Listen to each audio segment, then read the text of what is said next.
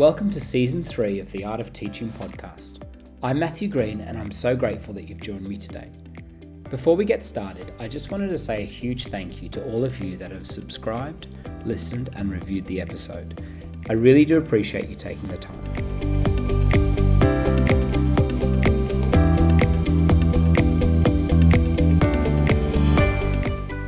James Nottingham is regarded by many as one of the most engaging and thought-provoking presenters in the world of education. He is the author of 10 books and developed the concept of the learning pit. Learning occurs when you step out of your comfort zone, and yet many people are hesitant to take the step for fear of making mistakes or revealing their weaknesses. That's when the learning pit helps, to encourage and reassure learners that taking risks, asking questions and trying new things can help them develop their abilities and deepen their understandings. In this wide-ranging interview, we talked about the importance of creating opportunities for cognitive conflict with your students, the role of metacognition and self-reflection, and the importance of adopting a growth mindset. I was left profoundly impacted by my conversation with James. He talked honestly about his experiences at school and why he found it so challenging. He reminded me of the primary role of teachers, and that's to connect and engage with our students. James is an incredible communicator, and I hope that you get as much out of this episode as I did. I truly believe this conversation with James can and will transform your teaching.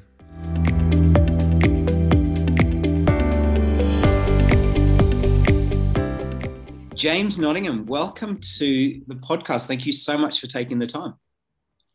It's a delight to join you. Thanks for the invite. You are more than welcome. Just a couple of rapid fire questions. I'm aware that it's coming up to midday over in the UK and it's a little bit late over here, so getting the blood pumping. What's the view out of your nearest window?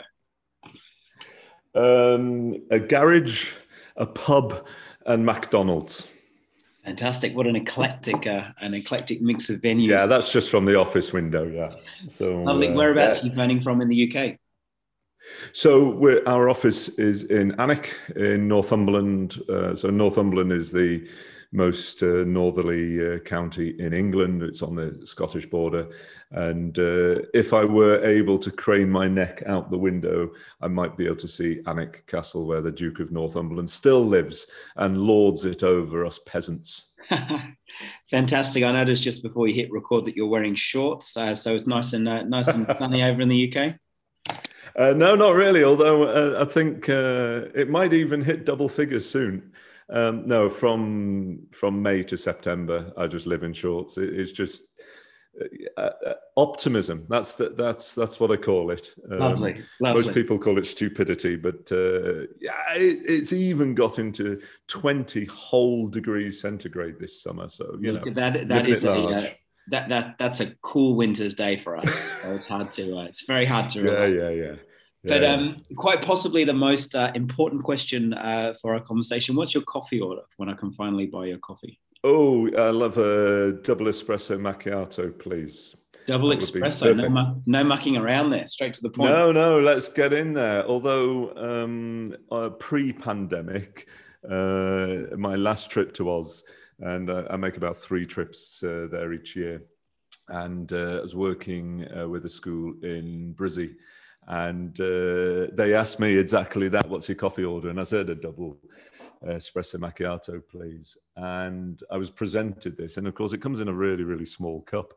And as I walked in, there were women on the front row. And as I walked in, they said, that's the smallest thing I've ever seen, which was not the welcome I was hoping for. But, you know. Little off-putting as you're about to speak. Yeah, it was really. Wow. That's I don't really know where to go with that, but that's fascinating. Yeah, move on. Yeah. So, what's a book that you've read that has caused you to reconsider things? Oh, so many. But the one that I would say changed my attitude and impression of education would be Teaching Thinking by Matthew Lipman. And Matthew Lipman is the guy who created the idea of philosophy for children. Wow. And I fell into teaching in a very circuitous route. And when I got to teacher training college, I was recommended this book, and it just turned my head upside down. And so if you're looking for one that has changed me, I would say that book. Amazing. Do you have any, do you read widely outside of education, or do you tend to stick within that field? I try to read as much outside of education as I possibly can. Yeah. So you mentioned your wife is South African. I'm reading Trevor Noah's autobiography right now, Born a Crime. Brilliant. And I love autobiographies. That would be my favorite. Wow. I try to read as much as possible. Kindle is a marvelous thing, isn't it? It That you sure can have is, so many yeah. books on one device.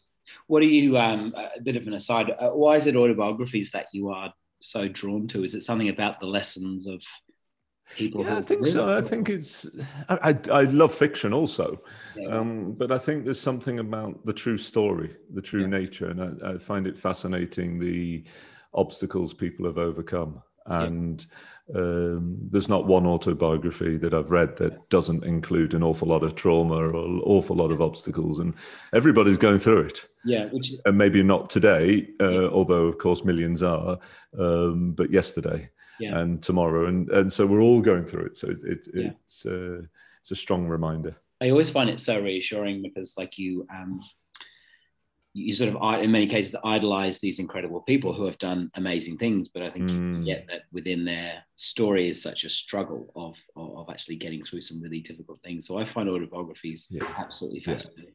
Yeah. I would challenge anybody to find a successful person. And of course, I would like to put inverted commas around the word successful there, because I of course don't mean in money terms, although that might be part of it. It's much more to do with having changed the world for the better, having influenced, having been perfect or not so, maybe you can't say perfect, but a brilliant parent. You know, there's so many things. Yeah. And I bet you can't find one successful person who hasn't been through a hell of a lot to get there. Yeah. Or they're just lying and they just are not being honest. Yeah, exactly. They're trying to make it seem so very easy. Yeah. Your lead up to teaching has been absolutely fascinating. I mean, everything from a pig farming to working for the American Red Cross to a teaching assistant working in a school with deaf children. It's really, really interesting, your sort of eclectic move into education. Would you mind just explaining a little bit about what your upbringing was like and why, how you ended up where you are today?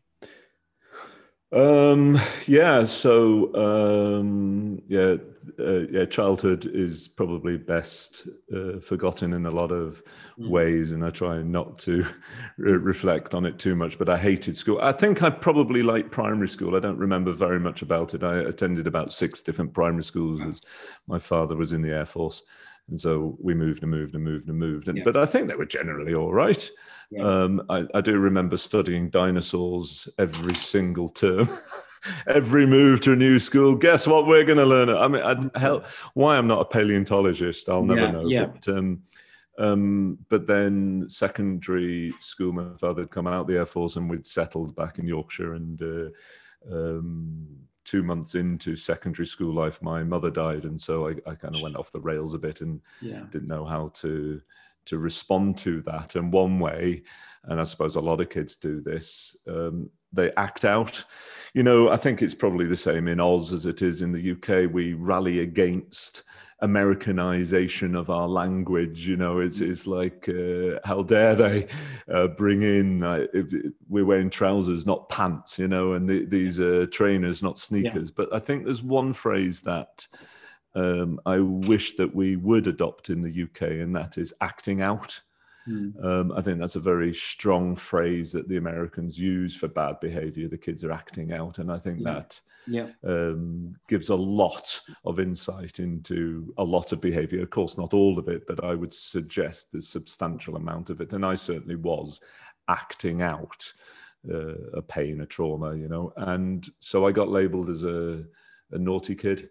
And of course, once you get a label, it's pretty hard to shake the thing. Yeah. And this is one of the things that drives me in education. I used to act out because then the teacher would notice my bad behavior. Then they would warn me about my bad behavior, and they would watch me for my bad behavior. So guess what? I was getting attention. Yeah. And then they would send me out of class because of my bad behavior. And every single time a teacher spoke to me about my bad behavior, I thought to myself, I've got you exactly where I want you, because you're not looking at my learning, or rather lack of learning. You're not looking at my lack of understanding. You're not digging into why do I not understand? Because to me, and I would guess to 90-something% of kids, it's much, much better to be thought of as naughty rather than to be thought of as stupid. And so I got sent out so many times. I got kicked out at 2 schools, and I absolutely hated school. But I loved dossing around with my mates, you know, and then did my O-levels at 16 and thought I'd just leave school. But then it turned out a whole load of my mates were staying at school. And I thought, I thought we were all going to go and bum around Europe together. And that didn't quite work out that way. And then and the father kicked me out at that point.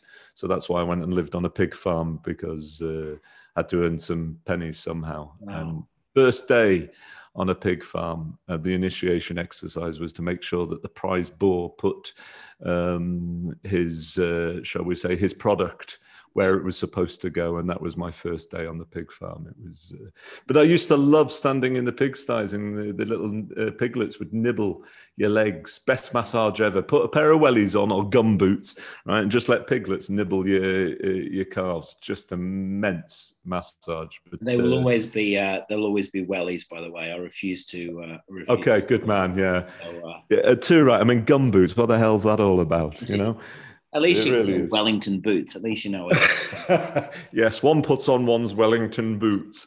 And really, James, it's so fascinating. And the thing that like has come up time and time again with working through your reading through your work and listening to some of your incredible presentations and talks is that focus on learning. And it's not necessarily about sort of school structures. It's not about discipline. It's not about kids that are acting up, but you really, why are you so focused on the actual learning that's happening in classrooms, and why is that so important? Because it seems as if even though, and this is just an assumption I'm making, even though you were acting up at school, even though you were kind of mucking around a bit, you still seem to have this thirst for learning and knowledge. Is that true? Do you think that's, have I ever? Yeah, I do. I feel as if I'm making up for lost time, and that's a personal thing. But I think most of all, it's a mission. Yeah, being on a mission. Having left school and bummed around at different jobs, realizing I didn't really want to be a pig farmer for the rest of my days. So then I went to a chemical factory, and I thought, this is even worse, you know, and you know, you go into a chemical factory, and then it's just everybody goes down the pub straight from the factory, and you're just tanking it, and you're knocking back beer after beer after beer, and you just think this is night after night after night, and you live in almost hand to mouth. And I thought, there's got to be more to it than this.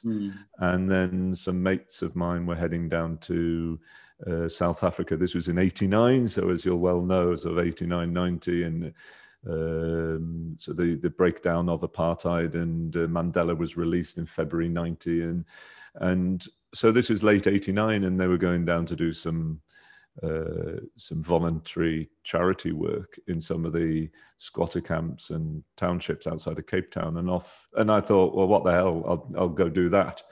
And we worked in a women's cooperative, and we worked in a men's hostel, and then one of the things that we did was we worked in a school. And there was 500 kids in that school, and just 3 trained teachers. Wow. And I helped as best as I could, but all the time thinking to myself, I'm gaining more than the kids are gaining here. But I found sort of an affinity Wow. And I found that I built a rapport quickly. And so I thought to myself, well, maybe teaching is something for me. Wow. And I came back to the UK a year later and tried to get into teacher training, but I didn't have the grades at all because I'd stuffed up at school. So then I got a job as working in a deaf school as a teaching assistant. Wow. And so then that was enabled me 3 years later to get into teacher training college. And throughout that, it was, we're here for the learning, aren't we? Yeah. Surely we're here for the learning. And there's so many distractions that drag us away from that learning. I mean, you mentioned uniforms there, and that's something that Australia and UK share. I think is pretty much every Commonwealth country. In fact, I've got this theory that if you drive on the left, then you put your kids in uniform. That's my theory right now, okay? But we seem to be, there's this distraction. And I mean, I'm sure you were the same at school. You know, if you wanted to get a rise out the teacher, you change the way you wore your tie. You'd make it super fat or super thin, or you'd undo your top button, or you'd do something. It was something to do with uniform, and it's always been a thing for me that there's so many distractions in school and not enough emphasis on learning. And still to this day, let's say about feedback, I think there's school leaders around the world focusing way, way, way too much on checking that the teachers have given feedback. I mean, what the hell? Why are we looking to see whether teachers have given feedback? Surely what we should be looking for is what impact did it have? In other words, what did the kids learn from it? Did the kids understand it and apply it really well to improve what they were doing? Wow. And if not, well, then, so it's all about the learning, it seems to me that, and this was, I don't know, a year or two ago. I've got 3 kids and my eldest is 15 now, and her and her mates were hanging. This must have been pre-pandemic because there was like 10 of these gangly teenagers. It was like acne and limbs everywhere, and I thought I'd try and be groovy dad and hang out with these kids, as you do. And of course, I was anything but groovy. But anyway, I said to them, what do your teachers value? And they're like, what?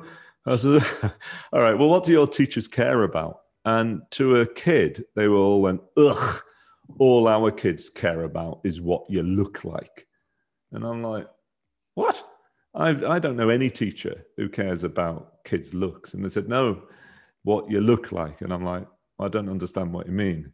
And they said, they just can't help themselves. When they pass you in the corridor, when they see you outside, when they're waiting for something to happen, if they see you lining up, they can't help themselves. They have to mention the uniform. Wow. And I just thought to myself, those teachers, and I know a lot of the teachers at that school, and they're doing they're working hard and they want to do the best for the kids. But it's so much of it is undone by loose comments like uniform. Imagine if we change that to in the corridor, when was the last time you were in the learning pit?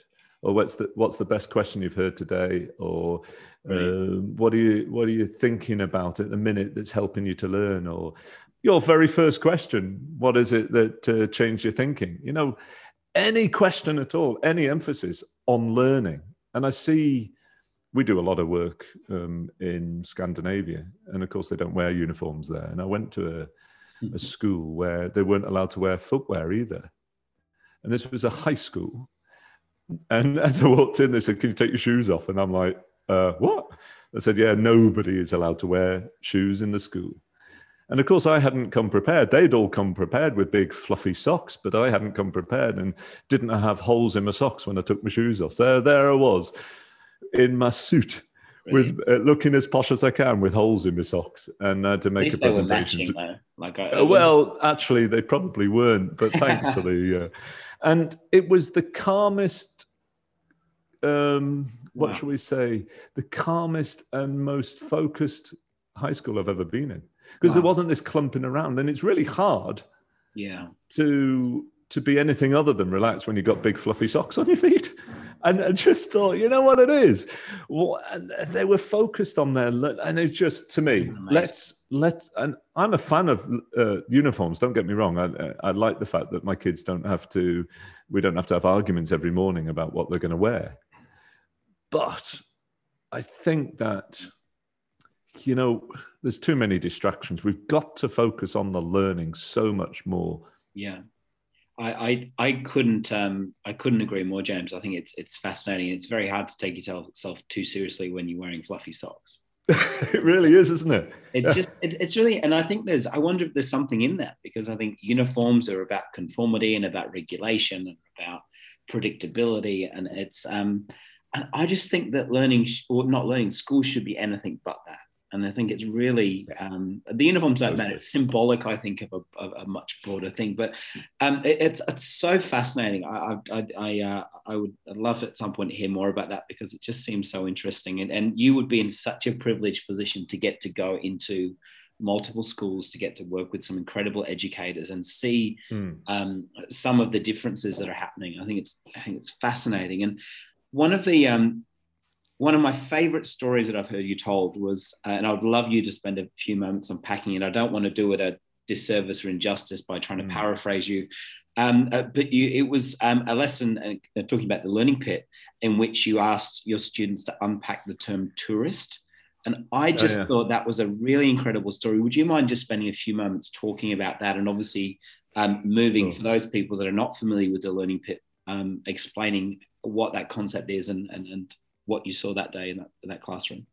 Of course, yeah, I'd be happy to. It's a really lovely story. Well, you see, the at the heart of it is we have to teach our students how to think, as well as what to think. Absolutely. I want my kids to get good grades. Of course I do. I want them to do well in the NAPLAN tests. I want them to get good grades. But good grades are not sufficient. We also need them to be thoughtful, imaginative, creative, reasonable, collaborative, etc., etc. We need that. And so I think we have to give a reasonable amount of time, a good amount of time over in our schooling, in education generally, to teaching students how to think. And so that's one of the drivers for the learning pit. And the other driver for the learning pit is this idea that we very often get worse before we get better. That when we try something new, something different, very often we get some early success, but then we start to struggle a bit. And it's like, wow, what do we do? And a lot of kids give up at that point, particularly if they're not used to struggle. They give up. And so the learning pit is this idea that it's normal to get worse before it gets better. So hang on in there. We'll be right. Let's get in the pit together. Let's think together, collaborate together, question, challenge, support each other. And as we do that, that will help us to come out of the pit with a much greater sense of understanding. Brilliant. And so there are times, of course, when we find ourselves in the pit anyway. I mean, this pandemic has put us all into the pit. We've all had to learn how to teach online, and even more challenging to teach in a blended way where we've got some kids in the classroom and some kids online. I mean, that's a challenge and a half. We found ourselves in the pit. Okay, so there's times when we find ourselves there. But to me, there's other times where we should practice being in the learning pit, practice struggling, so that we get more used to struggles, so that we develop more, what should we say, resources. And I mean mental and psychological and social resources for dealing with struggle. And so the learning pit is about purposefully causing struggle in students' minds. I love that. And so that it's almost like, physical training. We want, in PE lessons, we try to stretch them and challenge them so that they struggle, so they're more used to it. It's the same here. I love that analogy and sorry to interrupt or jump in. I love the analogy when you talk about cognitive conflict and just how important it is to actually cause those moments of struggle. and to do it in an environment that is safe, to do it in an environment that builds that resilience. Because I know as a dad to two small girls and as a teacher to an even bigger group of older kids, it's so easy just to jump in and fix the problems. But I loved that idea of actually just sitting back, supporting them in the pit, and actually asking some of those questions that really causes them to think. I thought it was brilliant. Yeah, and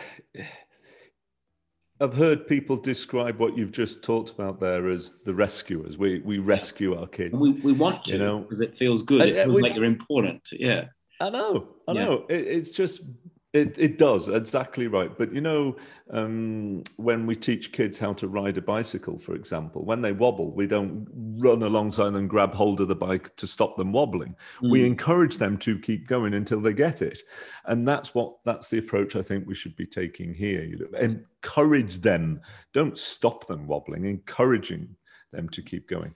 And so the story you mentioned there about the tourism, that's an example of me trying purposely to get the kids into the learning pit by asking questions. And I've thought to myself, they've probably got a fairly surface level idea of what tourism is. And what I want to do is get them into a position where they're thinking, wow, it's a lot more complicated than we suspected. And I wanted them to make connections. So I said, what are you studying at the moment? Because I didn't know the class at all. I dropped in and did a demo. And I think that's one of the important aspects of what consultancy should be about is, look, give me a class of kids and I'll work with them. You watch their learning and then we'll talk about it afterwards. So it gives the teacher the opportunity to, for once, to sit back and watch their students with others and to focus on the students' learning rather than what they are teaching. So anyway, and I said to the students, what are you studying? And they said, tourism. And I said, and so all I said was, so what's that then? And of course, they're looking at me as if to say, well, why the hell don't you know what a tourist is? Yeah. So it says a tourist is someone who visits another place. So what I did then, and this is a very, shall we say, common technique that I would use to get students in the pit, is take whatever they say and turn it round and look for an example in which it wouldn't work. So they said a tourist is someone who visits another place. So I'm thinking to myself, can I think of an example where somebody might visit another place, but not be called a tourist? So that's the thought going through my head. And so I said, so I'm a tourist then, am I? I'm visiting your school. I've never been to your school before. Does that make me a tourist? And one of them pipes up, no, you have to be having fun. I said, well, I am having fun. And you could hear one of them say, well, he's weird, isn't he? And said, so if you visit somewhere and have fun, does that make you a tourist? And they said, well, yeah. I said, so if you visit somewhere and you don't have fun, does that mean you're not a tourist? And they said, well, no, you don't have to have fun. Okay, so do you have to visit? Could you be a tourist in your own city? You're in Sydney, so if you took a group of kids into Sydney and saw some of the sights, would you class those kids as tourists? Would they think of themselves as tourists? If let's say, I don't know, they go across to the zoo, right? And they're at the zoo. Are those kids tourists if they live in the suburbs of Sydney? I would argue not. But why not? But I also love being a tourist in my own city.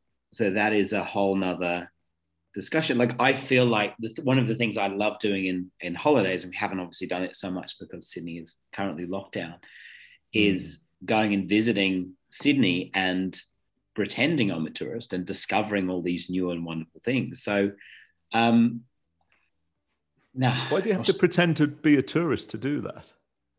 I'm in the pit now. I don't know, to be honest. I think that tourism, I feel like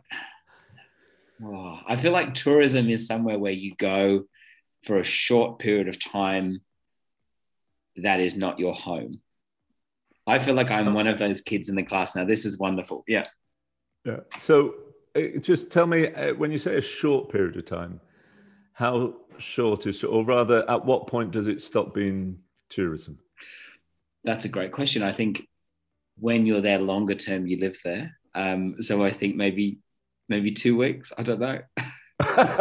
So if you go on holiday to Bali for 3 weeks, are you only a tourist for the first 2 weeks?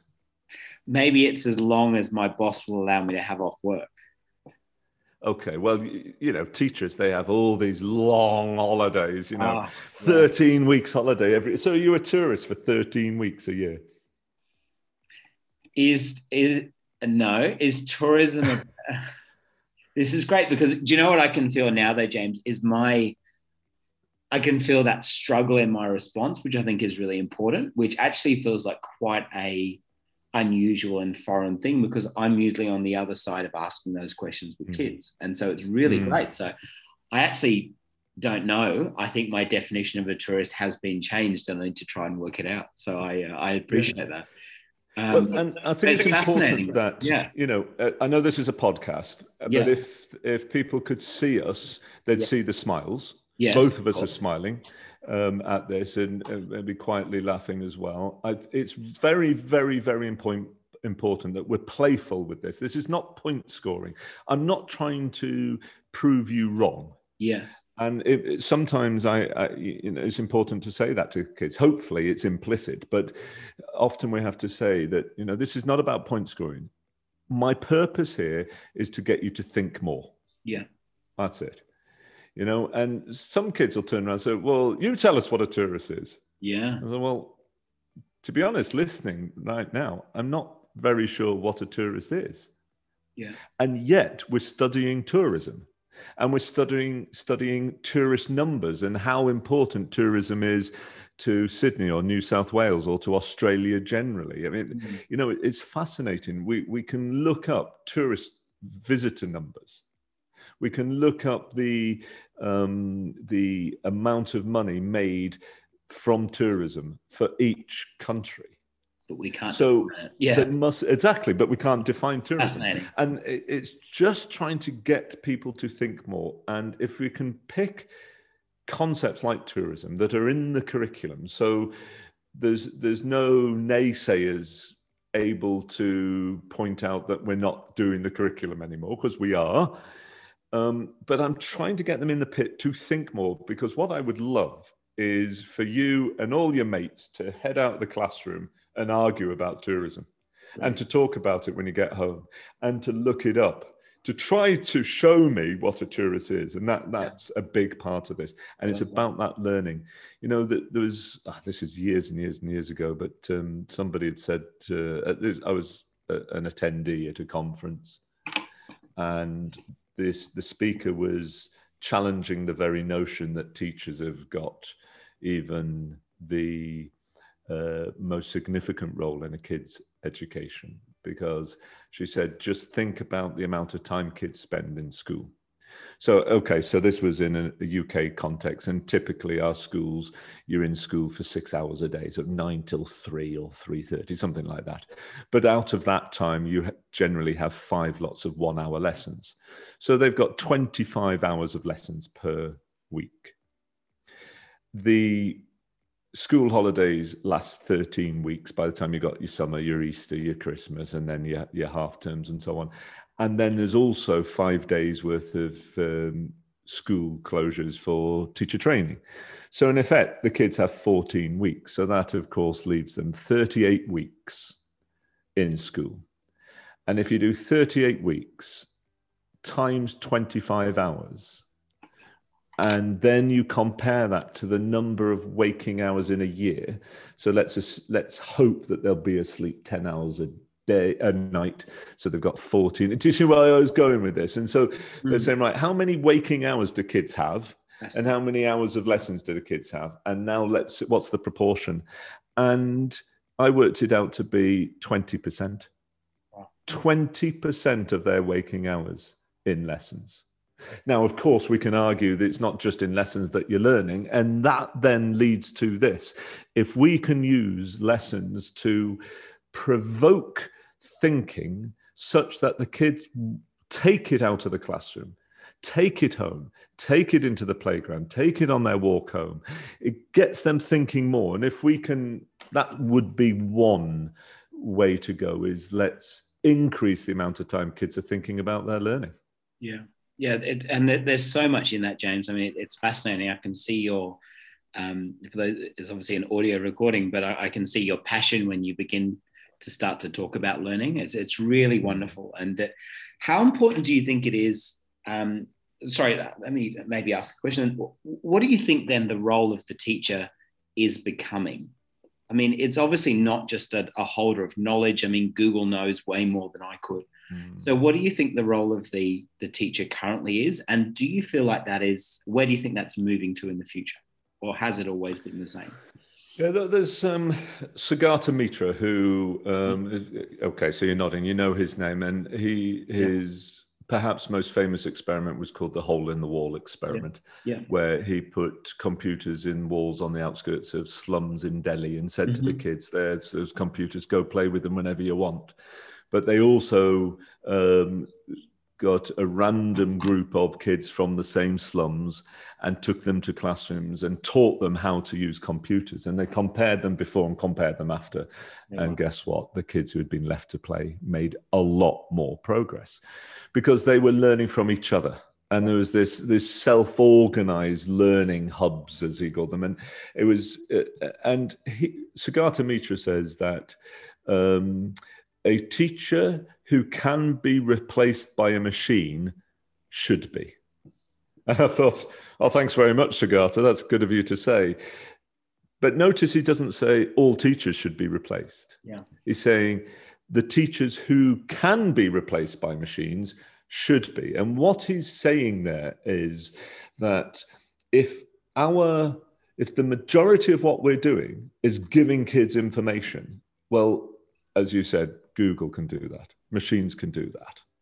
What you and I can't be replaced with, I don't think, is in helping the kids to make connections to their lives, to spot relevance, to connect across the curriculum, to ask those questions with a purpose of getting them into the learning bit. In other words, the machines, in inverted commas, can help and probably do as good a job because of their budget. They can do as good a job with the surface level knowledge, but what they can't replace us with is the deep understanding. And by deep understanding, I mean moving from knowledge to understanding, moving from having lots of information to connecting it, to sequencing it, to grouping it, to ranking it, to identifying what's relevant and what's not, to connecting it then and making sense of the world based on all the other things, and then using it, applying it, and adjusting it, creating new things. Yeah. And that, I mean, the solo taxonomy is a really nice way of describing that. Solo taxonomy has that pre-structural, unistructural, and multistructural level, and those are knowledge, knowledge, knowledge. You move from knowing nothing to knowing some things to knowing lots of things. Far too often in our curricula around the world, we stop there. Once the kids know the topic, too often then we move to the next topic. Yeah. But what we've covered there is surface, and we need surface. Yes. This is not an either or. You have to have surface before you can go deep. But back to the solo taxonomy, the next two levels are that relational stage, in other words, connecting, and at the heart of understanding is connecting, and then the abstract application.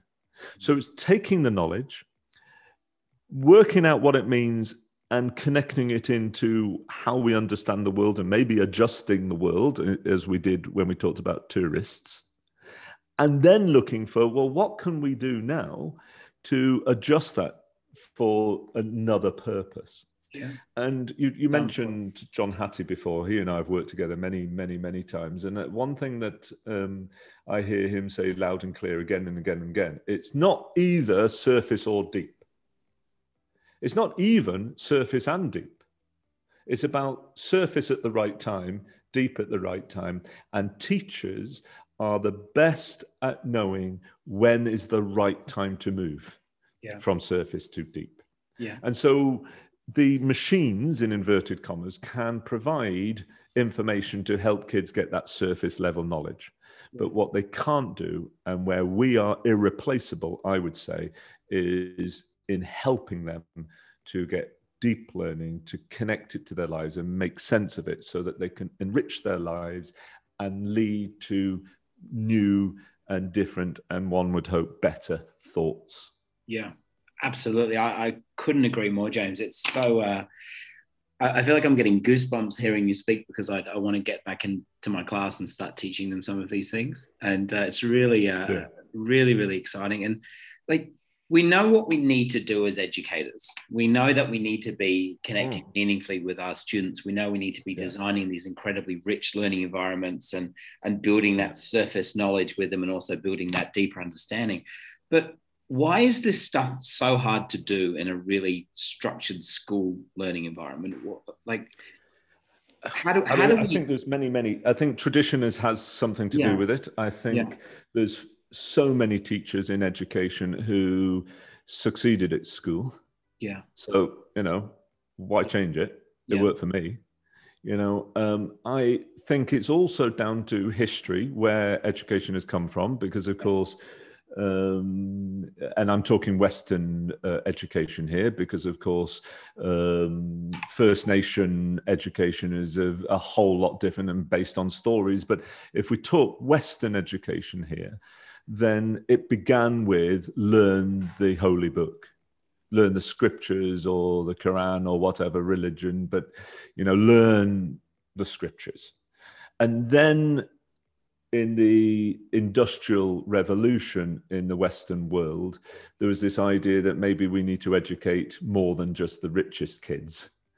And so then Education Acts popped up left, right, and center, including in Australia. And there was this idea that, well, we've got to help the kids. We've got to work out which kids are clever and which ones are not, which ones are going to go into the factory and which ones are going to run the factory, And so, well, how do we work that out? Well, testing is a good way to work that out. And so we'll teach them information and then we'll test it. And then whoever does well, well, they're the clever ones and they can wear a white collar throughout their adulthood, and those who don't do very well, well, they can wear a blue collar, and do manual work. And we're still stuck with that, in so many ways. And you think to yourself, well, why? But tradition, and we've always done it this way, is a really, really, really hard thing to shift. I think another problem is that some of the new whizzy-bangy bandwagon glitzy things that have come along have been sold to us almost like snake oil. It's like, forget everything, do this instead. And it's like, well, actually, we do need to be literate, and we do need to be numerate, and we do need to get good grades. So what are you talking about? That it's all about multiple intelligences, and it's all about doing brain gym in the classroom. And of course, educators, we just, there's so much going on that you just think, help. Where do we go from this? And so I think we have to be careful we don't throw the baby out with the bathwater. We don't stop teaching them to read and write and times tables and all those sorts of things. But what I think we have to think of is, what else do we need to do here? What else do we need to prepare them for? And how are we going to do that?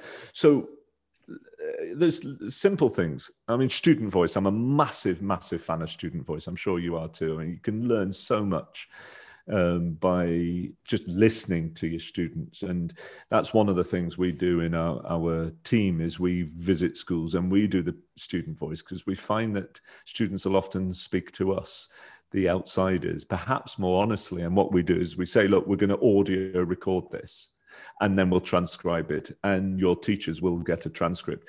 But we'll remove any name that's mentioned. So any teacher's name, any child's name will be removed, and it'll just be what you're saying. And it's fascinating. And I was doing this with a group of kids here, and I said, well, what helps you with learning? And they mentioned one or two things. And then this kid who recently arrived from South Korea says, well, I always look ahead to see what's coming next, and I learn that before the lesson. And the Scottish kids are like, what? You're not allowed to do that. That's cheating. And this poor Korean kid's going, thinking, oh my God, I've caused some cultural incident here. And he says, why is it cheating? And they said, well, you're not allowed to look ahead.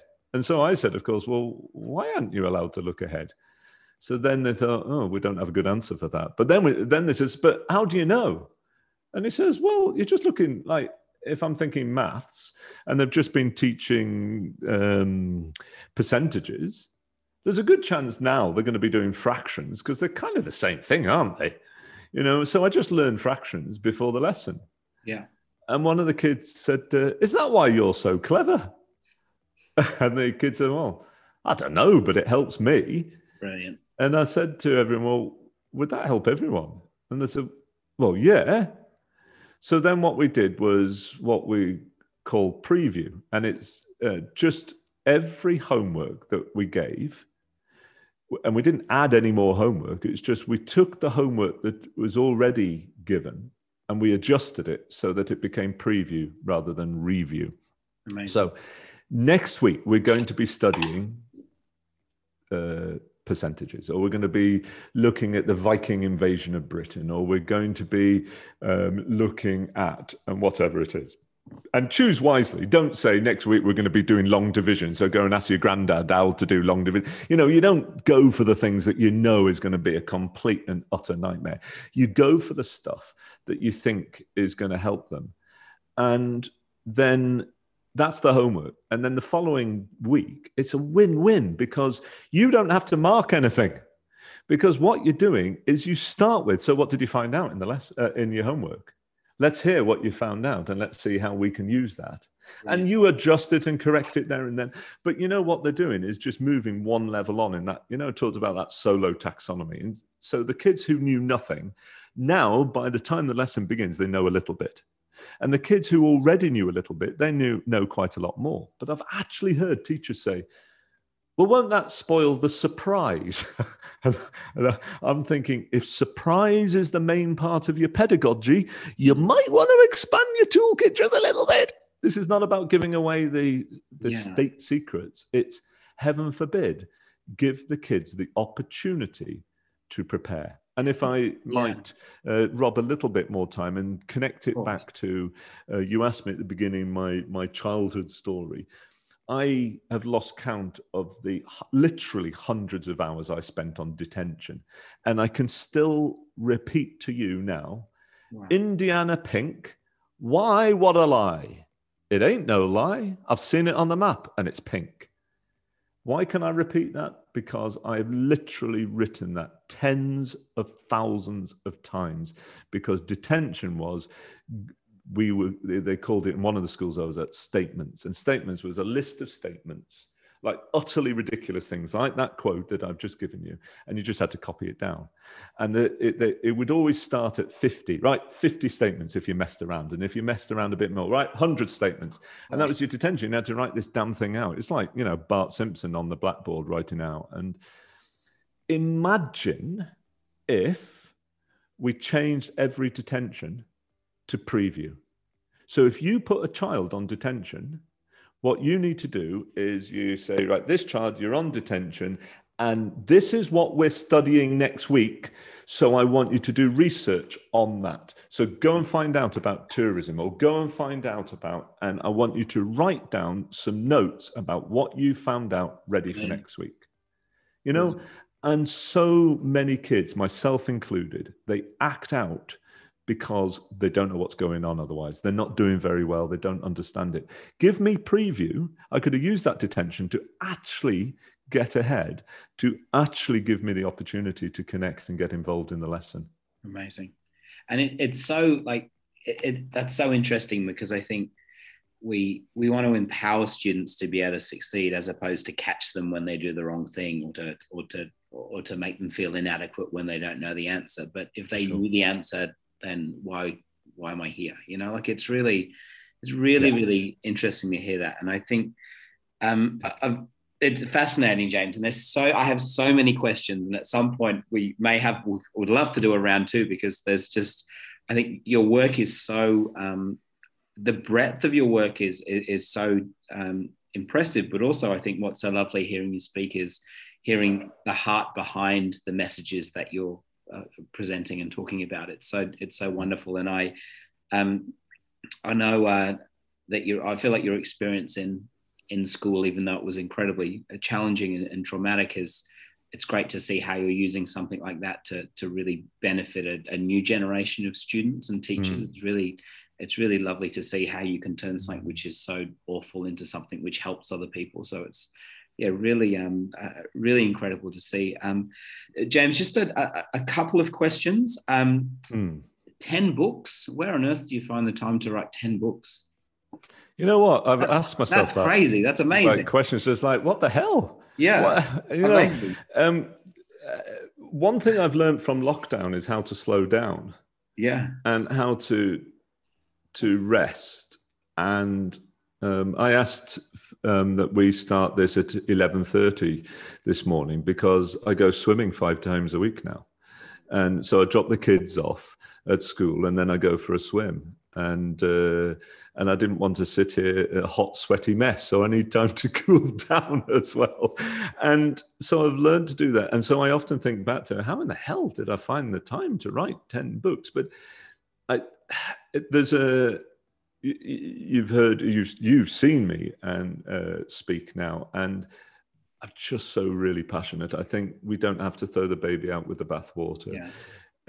These are little tweaks, what I would say are relatively minor changes that can make a really big difference. Yeah. And I think I am in a fabulously privileged position here because I get to go to so many different countries in so many different schools and see so much fabulous stuff that I think I've got to share that. Yeah. If I wish that I'd heard that when I wish my teachers had heard that, and I wish I'd heard it when I was full-time teaching, because it's not about working harder. It's about working smarter. Yeah. And just getting, in fact, stood in the queue for the swimming this morning and this woman says, what do you do then? Are you some motivational speaker? And I hate that term, because it just gives the idea is like hallelujah and wave your hands and so on. But I said, no, it's more about just looking at what's the research and what's the best practice saying about what we can do to adjust things in our teaching that can have a really big difference on children's learning. And she says, well, like what? So it says, well, take, for example, feedback. If you said to me, I'm applying for a new job and I've written the first draft of my application, what do you reckon? Compare that to you saying, I'm applying for a new job. I've spent all weekend on this application. I reckon it's the best it can be. I'm about to send it. Will you take a look? Yeah. Now, compare those two situations. Mm. As the person being asked to give feedback, which one are you more likely to give honest feedback? And which one are you likely to say, yeah, very good. That's lovely. Yeah, that's true. And the person asking for that feedback, which one are you more likely to be open to it and use that advice? And which one are you just tell me it's good? Yeah. And I think so much feedback, particularly marking, is given after students have finished their work. And it's like, well, what the hell? Why are we giving it then? Or it's like, and people say, oh, yes, but they're going to do it again next time. They say, yeah, but if you want them to do the best job now, and that, when you ask me the question, what's the role of the teacher? That would be something I would say in connection with feedback. Our role is as the coach, not the referee. Mm. We're the coach. We should be there on the sidelines, challenging them, urging them on, encouraging them, changing the tactics, helping them to improve, having the halftime team talk. We're not the referee who just blows the whistle every time they do something wrong, unless they're taking their national tests. If they're taking NAPLAN, well, fair enough, you're the referee. But the rest of the time, we're the coach. Mm. So it's those kind of things, Matthew, that it's just about adjusting things. What can we find that will improve what we do, and really importantly, help students to learn more? And when I say more, I don't necessarily mean quantifiable, but quality and through social and emotional reasons as well. So it's improved their learning. Let's call it that. Yeah. Well, James, that's amazing. And like I said, to hear you speak with such conviction and confidence is it's so refreshing. Like I said, I do want to be respectful of your time. So just two more brief questions. The first one, what would you say to a student that's sitting in a classroom now, feeling disengaged, feeling like they don't belong in a school? What would you say to that student? Think about what you would have liked to hear when you were a boy from your teacher, or what advice would you give to that person? I think it would be much more about, I would ask the question, what's going on? Yeah. Take the time. Yeah. Yeah. Listening. I think, the student voice is so massive. I ended up in intensive care in late 90s, and they did test after test after test. Yeah. I was like a pincushion. I had MRIs, I had the works. Not once ever did anyone say, what's going on in your life? Wow. And it was entirely a psychological thing. Gosh. But that was never, ever, ever even considered. It was just, they did more tests than I care to remember. Gosh. And so what's going on, I think is, and I don't mean that in a confrontational, challenging, what the hell are you doing kind of way. Yeah. I mean, in a very open, what's going on. Yeah. Yeah. So important. I think taking that time to listen. I love your analogy of the role of the teacher is not one of a referee, but it's one of a coach. And I think taking the time to ask those questions and to say, how can I help you? I'm here to support you. Indeed. You're a champion. And I think it's really wonderful, James, to finally get to have a chat. And I've been such a fan of your work for so long, and your passion and your conviction for the work that you're doing and for the lives of students that you're changing all over the world is really, really inspiring. So please write another 10 books. I'll buy them. Thanks. But I don't know where you'll find the time. Maybe you might have to swim 4 days. I don't know where you'll find it. Maybe. Yeah, but for those people that would like to find out more about your work, where can they find out more about you? The best place would be our team website. That's challenginglearning.com. Fantastic. And that was the name of my first book as well, Challenging Learning.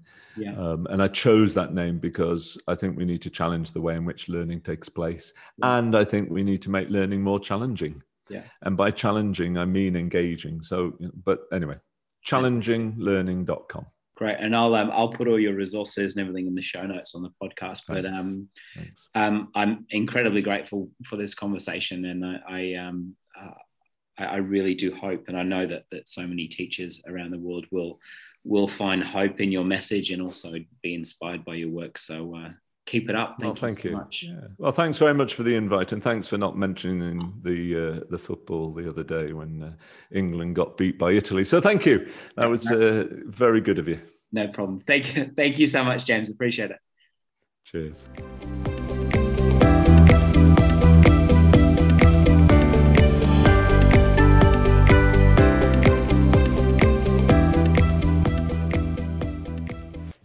Thank you for taking the time to listen to the Art of Teaching podcast today.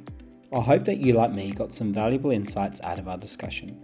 For show notes, please visit theartofteachingpodcast.com.